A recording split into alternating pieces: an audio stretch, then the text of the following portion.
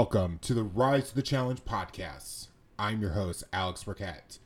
This show is all about real life stories, real motivations to inspire all generations. Remember to follow and subscribe on Apple Podcasts and Spotify. You can also follow me on all my social medias in the description of the show. Today's guest features Josh Pauls. Josh is going to take you on his journey, how he got into sled hockey, making Team USA, writing a book, and much more. I want to start off the show with our quick fire challenge. The quote for this week is, "The harder you work for something, the greater you'll feel when you achieve it."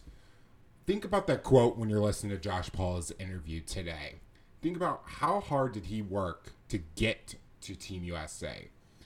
In addition, think about your life. Think about the experiences you have taken on. Did you start working at minimal effort, or did you try to achieve all goals to the fullest? Now sit back, relax, and enjoy the interview of Josh Pauls.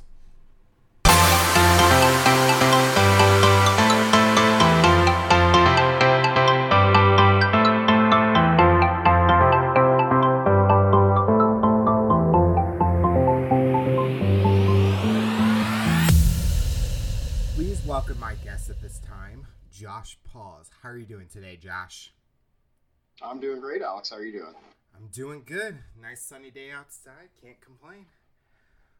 So we're going to get into it. Talk about, as a child, your condition as an infant, and how did it play an effect at a young age? Sure. So I was born with a condition called tibial hemophilia. So that basically, it's a fancy word for saying that my shin bones were kind of not there. So I didn't have tibias, which is the largest weight-bearing bone in my leg beside my femur. And so at 10 months old, my parents made the decision to have them amputated at the knee. So a lot of people could look at this as something that's, not so great or a real large challenge in life, but I never really saw it like that. Growing up, I always kind of knew I was different. I couldn't always participate in sports. I shouldn't say I couldn't participate, because I could. I had a really supportive support system around me, whether it was classmates or friends or my family. They always encouraged me to go out and try stuff, but I knew I just wasn't able to get that kind of competitive energy out, because I was starting from a position that was disadvantaged from the get-go. So I always knew I was different. When I was a little bit younger, I used to kind of hide the fact that I used prosthetics to walk. I even stopped using them for a little bit. But for me, it was more about making sure that I was comfortable in my own skin. And right around when I went to high school, I started really figuring that out and figuring out how I was able to be comfortable. And so for me, my disability or any challenges I face have always been a source of inspiration in some way that I could kind of differentiate myself from the pack, because when it comes to a job interview, when it comes to applying for schools, you want to differentiate yourself from everybody else. And that was a way that I basically had a pre-built-in way to differentiate myself. So that led to a lot of great things in my life, whether it's playing hockey, writing a book. So I look at it more as a blessing than I do a challenge. Was it hard to make friends at a young age, knowing what you were going through, or did you kind of put it behind you and said, I'm just going to go for it and just try my best?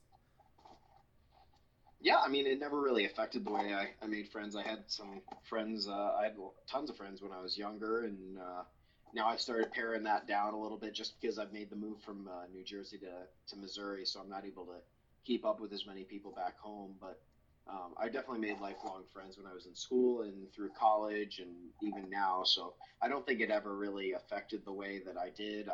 But I knew that if people weren't willing to accept who I was or how I was, then I didn't need them as a friend, because I had plenty others. So it never really affected that, I don't think. So with sports being a challenge at a young age, did you get involved in anything, or did you try to do any activities at a young age?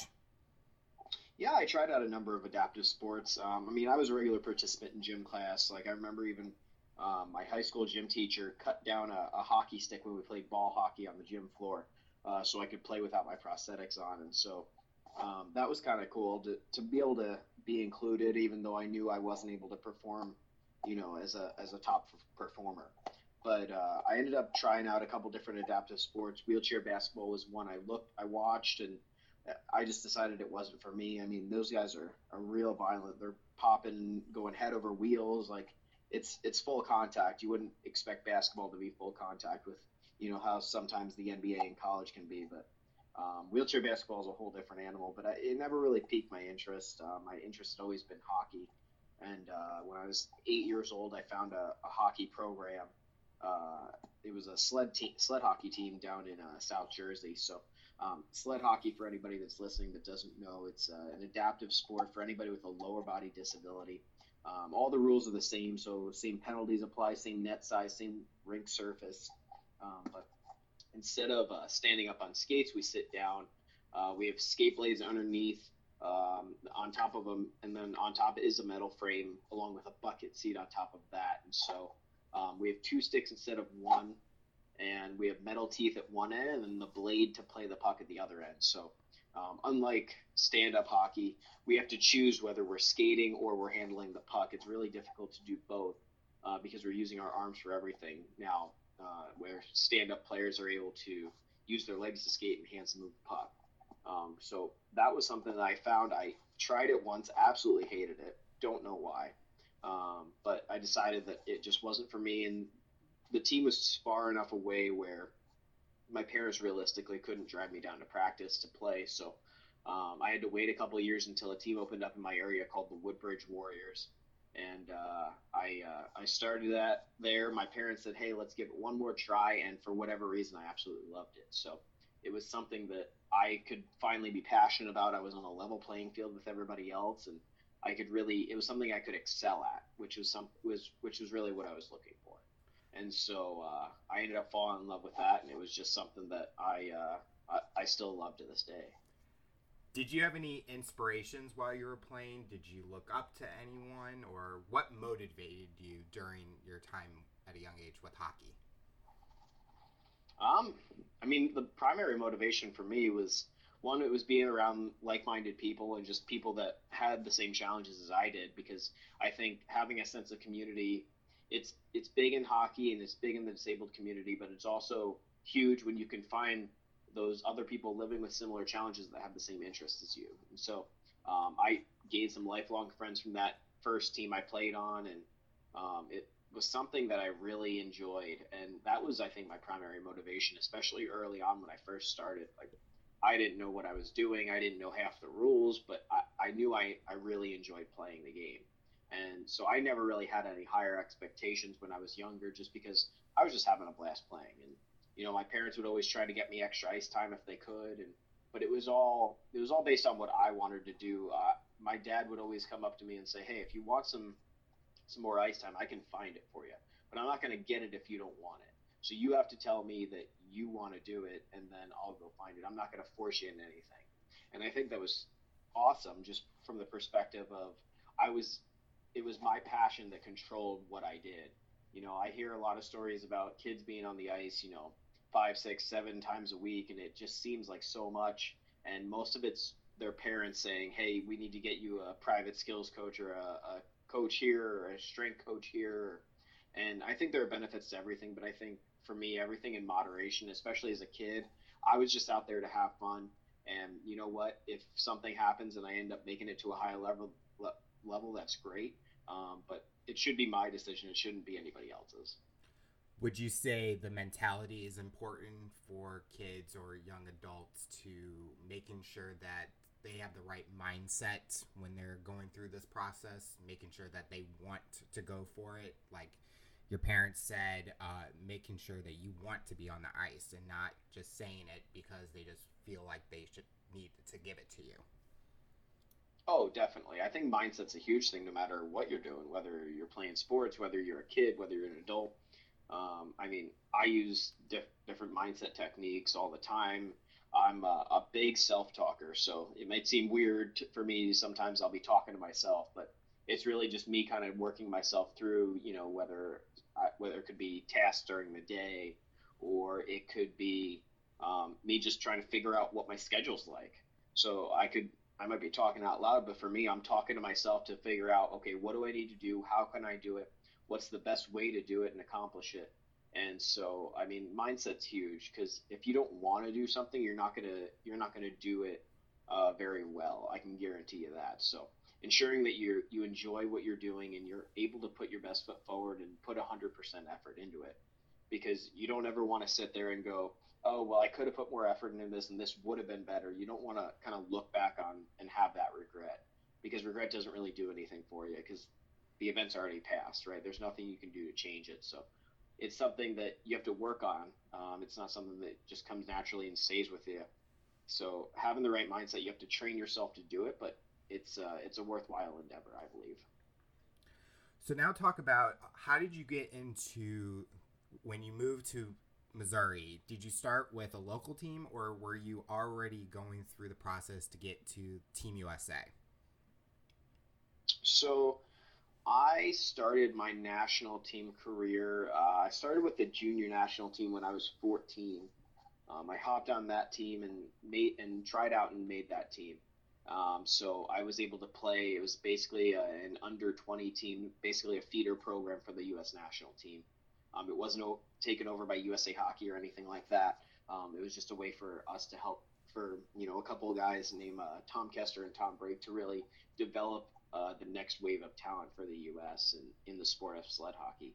So I started there, and then when I was 15 years old, I made the national team. I got a call from the general manager, and they invited me up to a camp. It wasn't official. I was on the team.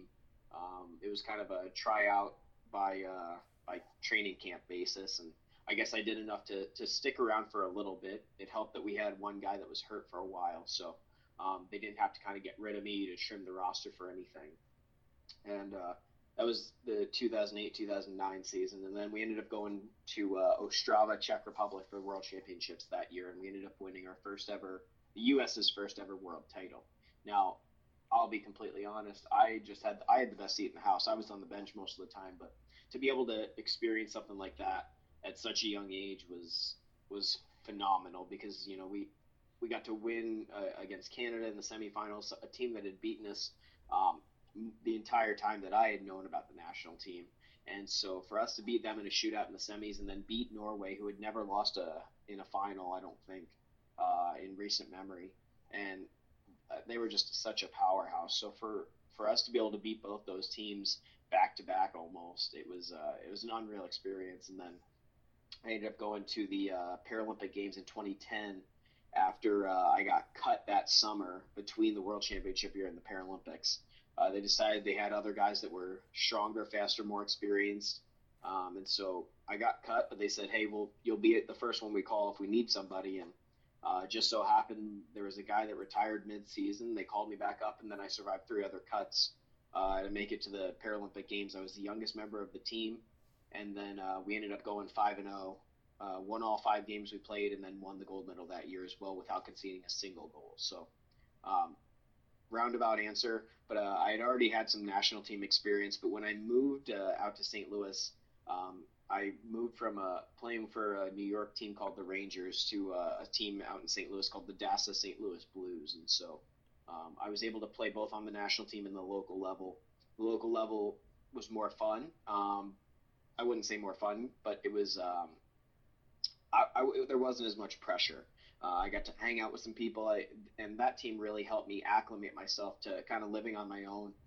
In college, I had just started, especially from a new area, and a lot of people that went to Linwood University were from the St. Louis area, so they would use the typical St. Louis question of, "Well, where'd you go to high school?" And so I tell them, Watchung Hills Regional. They're like, "Where the heck is that?" I'm like, "It's New Jersey." They're like, "Oh, well, that's why." I'm like, "Well, why'd you ask me?" I didn't realize that it was a St. Louis question, and high school was so ingrained to people around here. But because we all know each other. Apparently, you hear things about each other's school, and then you just want to talk about it. I remember getting those questions all the time when I started at Lindenwood. Yeah, everybody wants to know what they think they know about you.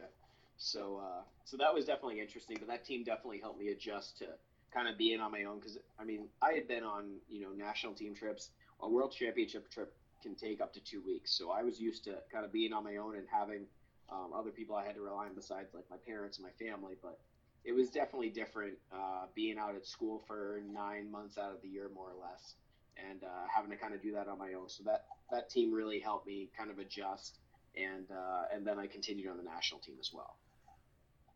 So going back to when you were 14 or 15, when you were benched for those games, just watching, since your team was doing well, what were you picking up during those times? Were you thinking, how can I play better? What can I do different to eventually get on the ice?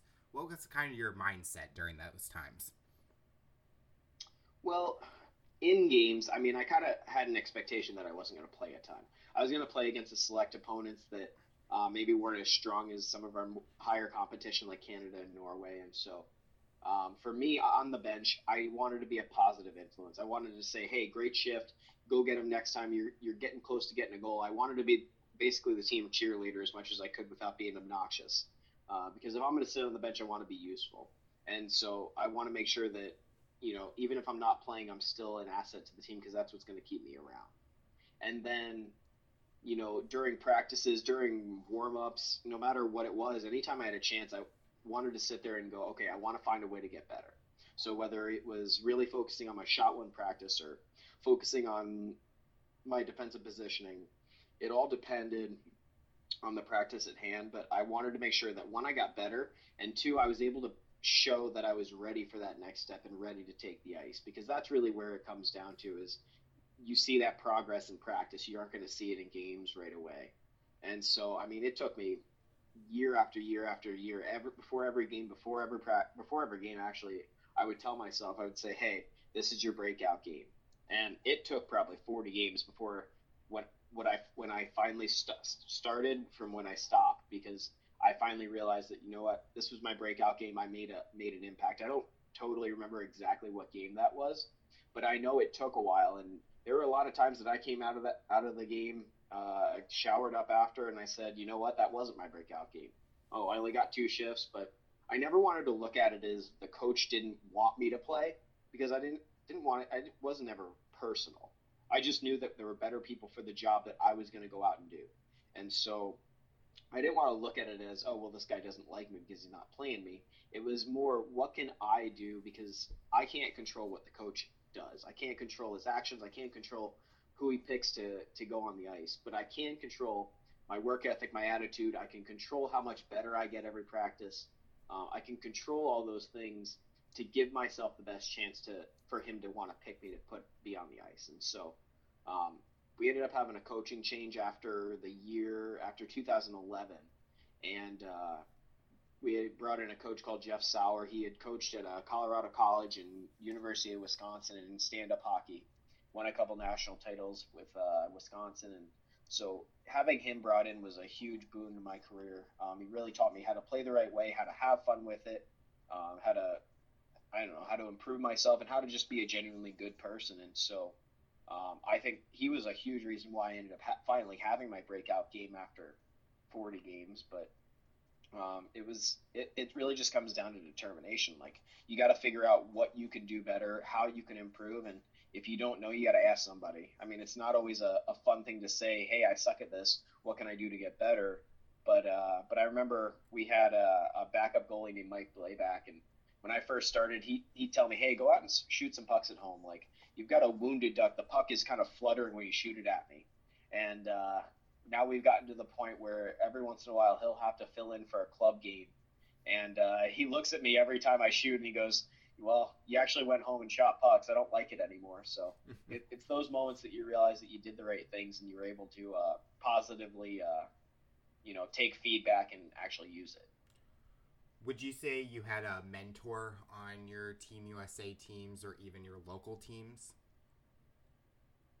Man, I've had a lot of people. I don't think I could really point out one person that's totally helped me. I mean, honestly, I'm somebody that likes to take a little bit from everyone. So, our goalie Steve Cash.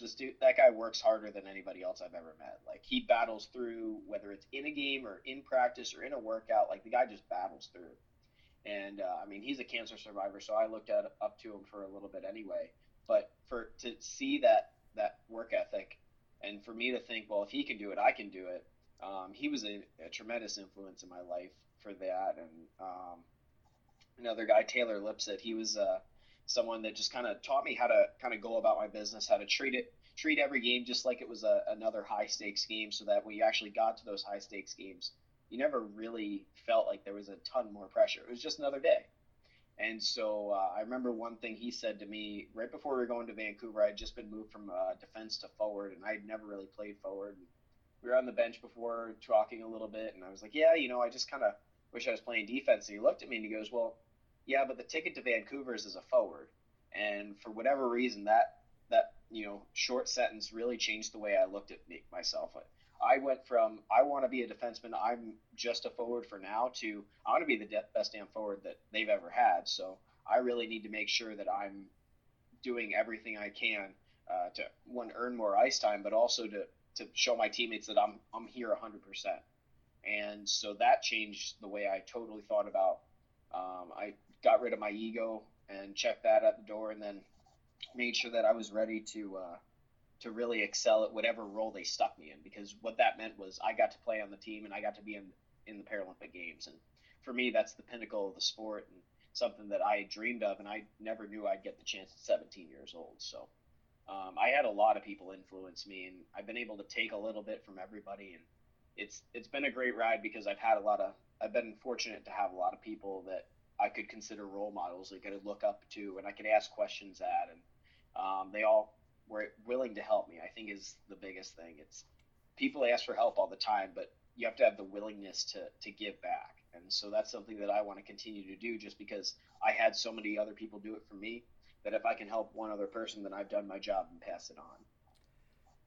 Have you been asked for giving advice to any younger players on like your local team or the Team USA team now after you were given the advice? Yeah, as captain of the national team and just an overall experienced player, I do get asked a lot. And so for me to be able to help other people and talk about what they can work on and what I've seen, it's humbling a little bit, but it kind of shows me what my job is now. I need to play well, and playing well is the best way to stay on the team, but I need to make sure that I'm able to help others and set the team up for success when I'm done, because I'm not going to play forever. As much as I'd love to say that I am, there is going to come a time that I'm going to step down from the national team, and I want to make sure that team's as well prepared for success as possible. And while it's a collective effort, I want to make sure I'm doing my part. So it's nice to be asked it for advice. And after we won in 2018, we had a war vet who's also my roommate, Ralph D. Quebec. It was his first year on the team, and I remember after Declan Farmer scored the game-winning goal in overtime in that game, we had a huge celebration on the ice, and he gave me a huge hug. He said, "I've learned so much from you," and that meant a ton to me, was to be able to say I was really really able to help him go from brand new to the national team to him putting in the work. And I don't know, I was able to help guide him a little bit. I mean, most of the work comes from those guys, right?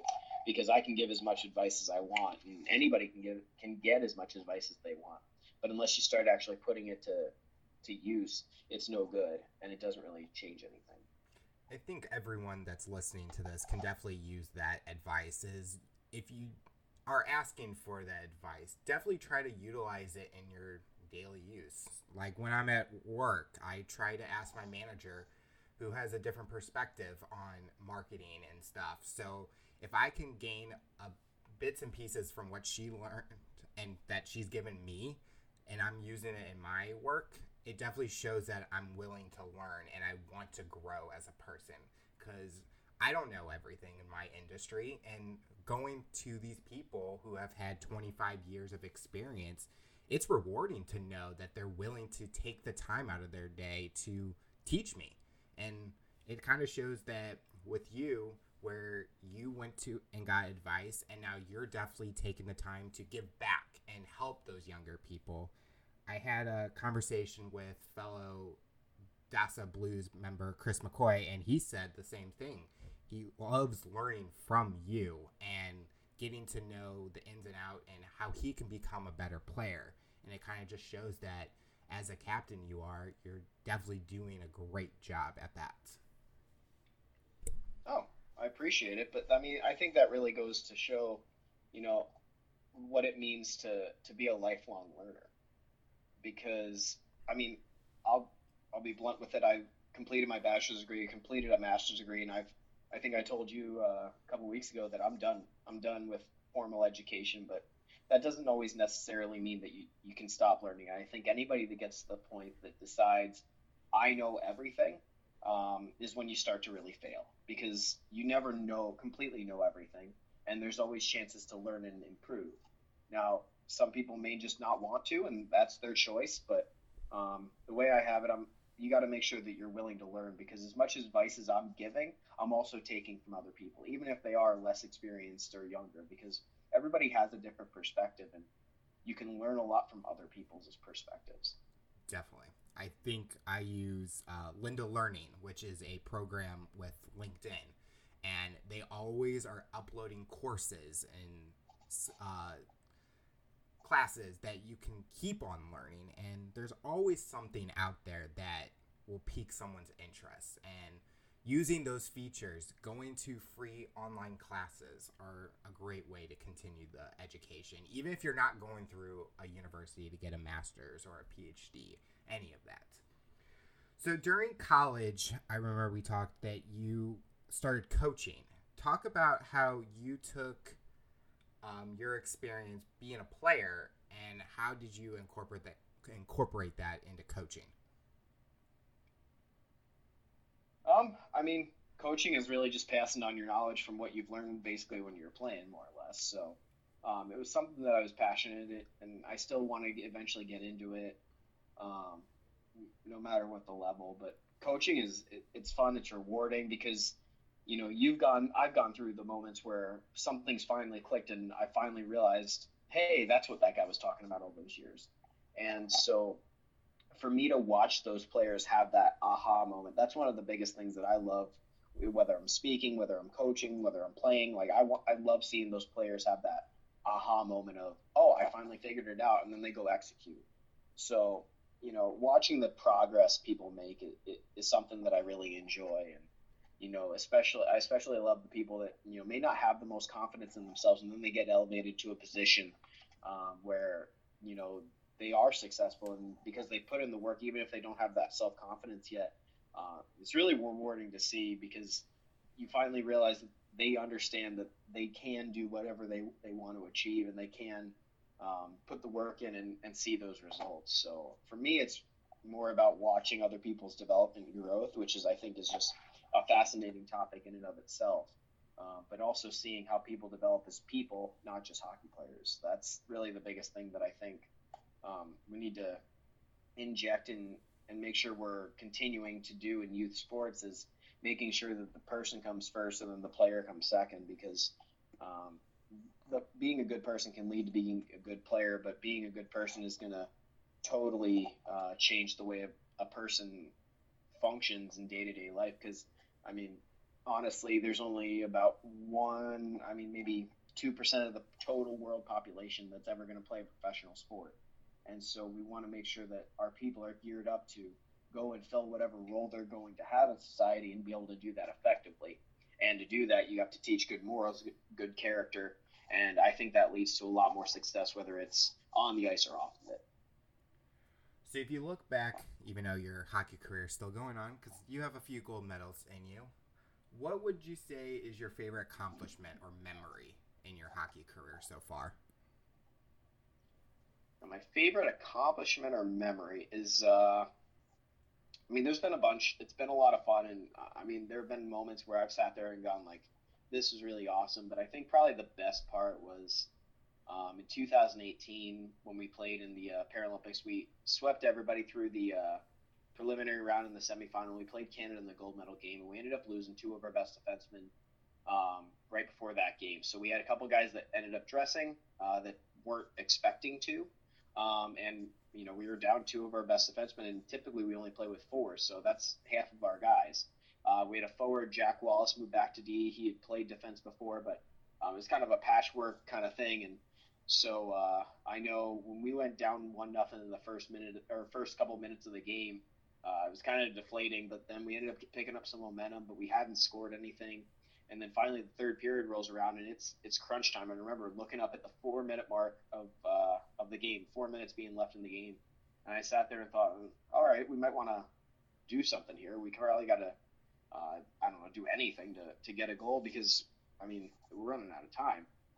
And Canada came down after we pulled our goalie for an extra player, and they came down on the empty net, basically on a breakaway. They hit the post, and then we recovered it, and we ended up pushing the puck down. I don't think we made too many passes. It was more got to a Canadian guy, we hit the next guy, and we pushed it further into their zone, and then Declan Farmer scored the game tying, and then eventually the game winning goal in overtime. But to be a part of that team and have that comeback, to even with all the adversity we had faced throughout that day and throughout that trip, it felt really rewarding, but also we had lost our head coach Jeff Sauer to pancreatic cancer the February before, I guess, because it was in March.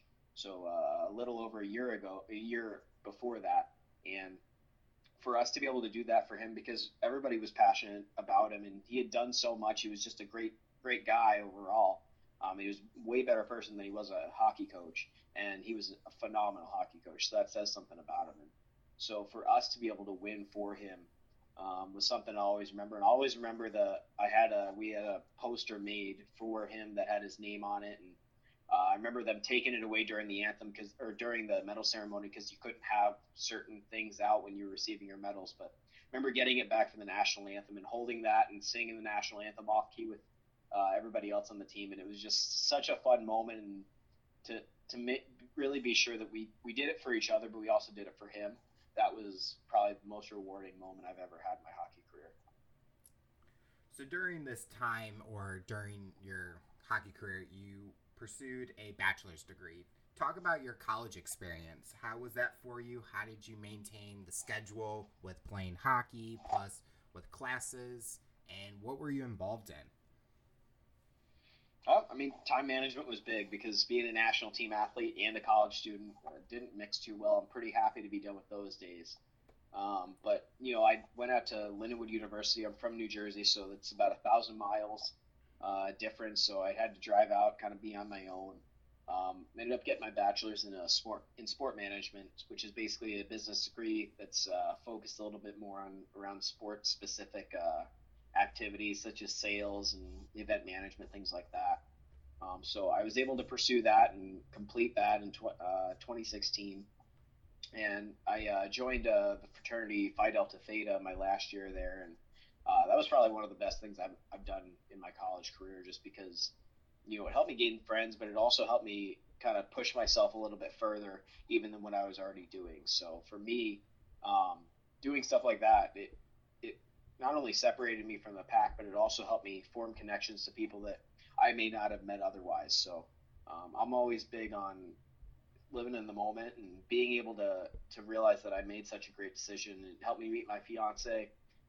It did a lot of things for me. And so for me, it was a really great moment to join a fraternity, even though I was a little skeptical at first. I never really thought of myself as somebody that would do that, but it was something that I'm really proud to have done, and I look back with really fond memories of. So going back to when you were talking about at a younger age, going for it, trying things out, did you have that mentality when going during rush to just go for it, try it to see if it fit you and see where it would take you? Yeah, sort of. The president at the time ended up sending out a bunch of messages that actually sounded not pre-recorded, but like pre-written, and it kind of seemed like he just sent it out to a bunch of different people. It was like, you're a leader on campus and we want you to join this. And I was kind of skeptical. I was like, man, this guy he sounds like a telemarketer just in college. And but I was like, you know what, if I sit there and I have dinner with him and I say, you know what, I'm not interested, it's a waste of a half hour. Like, oh well, I can spare a half hour of my time. Whereas if I just decided not to, and then I saw how great it became, and I wasn't a part of that, like how much regret would I look back on? So I wanted to make sure I gave it a good, honest effort to see if it was something, and it ended up being something that piqued my interest, and I wanted to be a part of it. So I really had to kind of convince myself, you know what, just go try it. It's going to be worth it. If not, then oh well, you're out a half hour of your life. You got plenty of those. So for me, it was something that you have to go out and try things. You have to push the limit, and you have to kind of push the envelope of what you're comfortable in. Because if all you do is stay in your comfort zone, you're never going to grow. You're just going to stay status quo. And so that's why I'm a big proponent of always learning, always pushing yourself, and even if you can't end up pushing yourself, finding people that'll push you and help you grow as well. So it's partially my personal mindset, but I also have a lot of good people around me that push me to be better every day. Do you have a favorite memory during that time? During Fight Out, college, something that you'll remember for the rest of your life? I think you kind of maybe have said it. Meeting your fiance is definitely a big moment for you.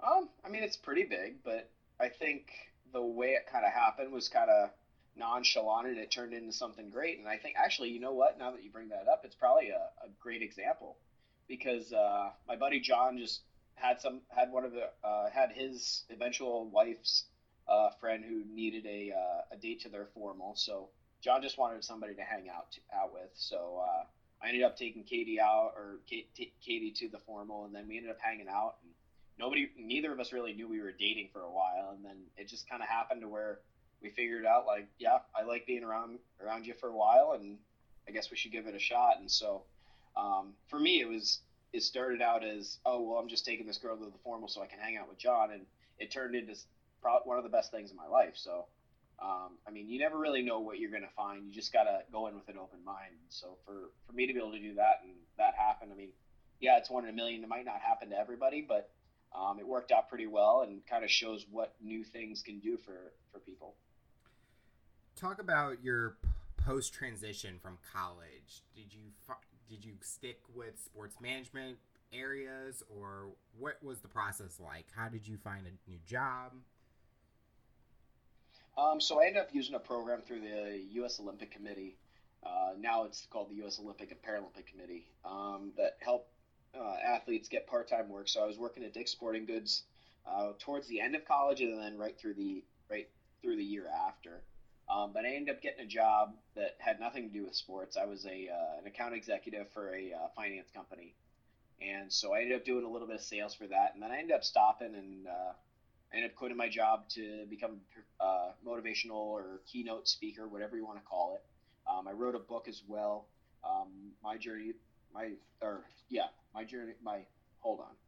Lessons learned, my journey to the podium. Sorry about that. And so for me, it was more something. It wasn't anything that I think anybody did wrong. I didn't hate the job I was doing. It just wasn't something that I felt that I could do for years and years and years and be happy with.